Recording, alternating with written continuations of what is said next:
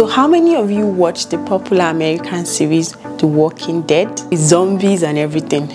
Or just imagine that you just woke up one day and found yourself in the middle of a scene of The Walking Dead. Just that this time, instead of it being a movie, it's actually your reality.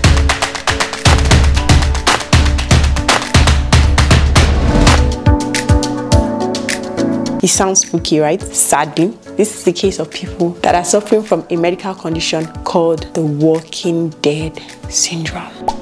The walking corpse syndrome, also known as Cotard syndrome, is an extremely rare and mysterious disease. The syndrome makes people believe they are dead, and they go through life feeling fully convinced that they have already died at some point in their past, despite the fact that they can still hear, they can still see, they can still talk, and even think about their own conditions. The sufferers of the walking corpse syndrome believe that they don't need food or sleep. They believe that it's only a matter of time before medicine confirms what they already know, that they are in fact dead. And some of the sufferers have died of starvation, while others attempted to get rid of their body using extreme means like swallowing poisons or electrocuting themselves. The syndrome can best be described as a profound denial of self-existence that is triggered by traumatic conditions that leave sufferers feeling intensely confused and disoriented. This was the case of a British man popularly known as Graham. Graham had tried to commit suicide about 9 years earlier by electrocuting himself in a battle. Fortunately or unfortunately, he survived the attempt, but he now lives fully believing that his brain died on that day in the battle, and he believes he has been a walking corpse ever since. When they took him to the hospital, he kept telling the doctors that tablets were not going to do him any good because his brain was dead. He had lost his sense of smell, his sense of taste, and he said he didn't need to eat, to speak, or to even do anything. He ended up spending time in the graveyard because that was the closest he could get to death. He felt like his brain didn't exist anymore. Coincidentally, when he went for a brain scan, doctors discovered that some parts of his brain had shut down. Graham had lost functioning in the parts of the brain that allow people to create a secure sense of self-identity. Eventually, Graham continued to remain unkempt. His self-care deteriorated to the point where his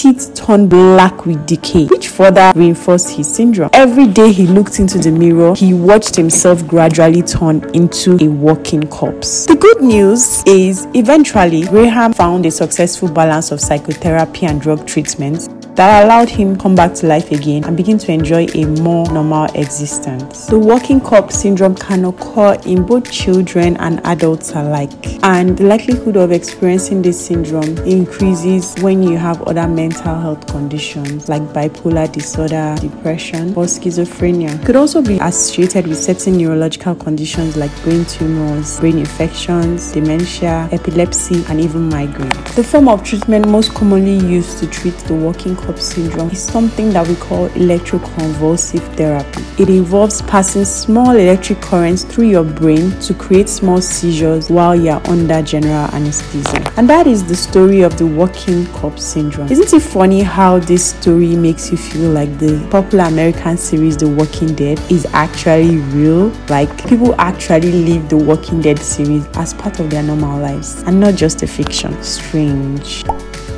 Trust me, I think this has to be one of the spookiest, craziest, bizarre medical conditions that we've had to talk about on this series. Anyways, if you enjoyed watching this video, don't forget to click the like button and share this video with anyone who you think deserves to be spooked out tonight.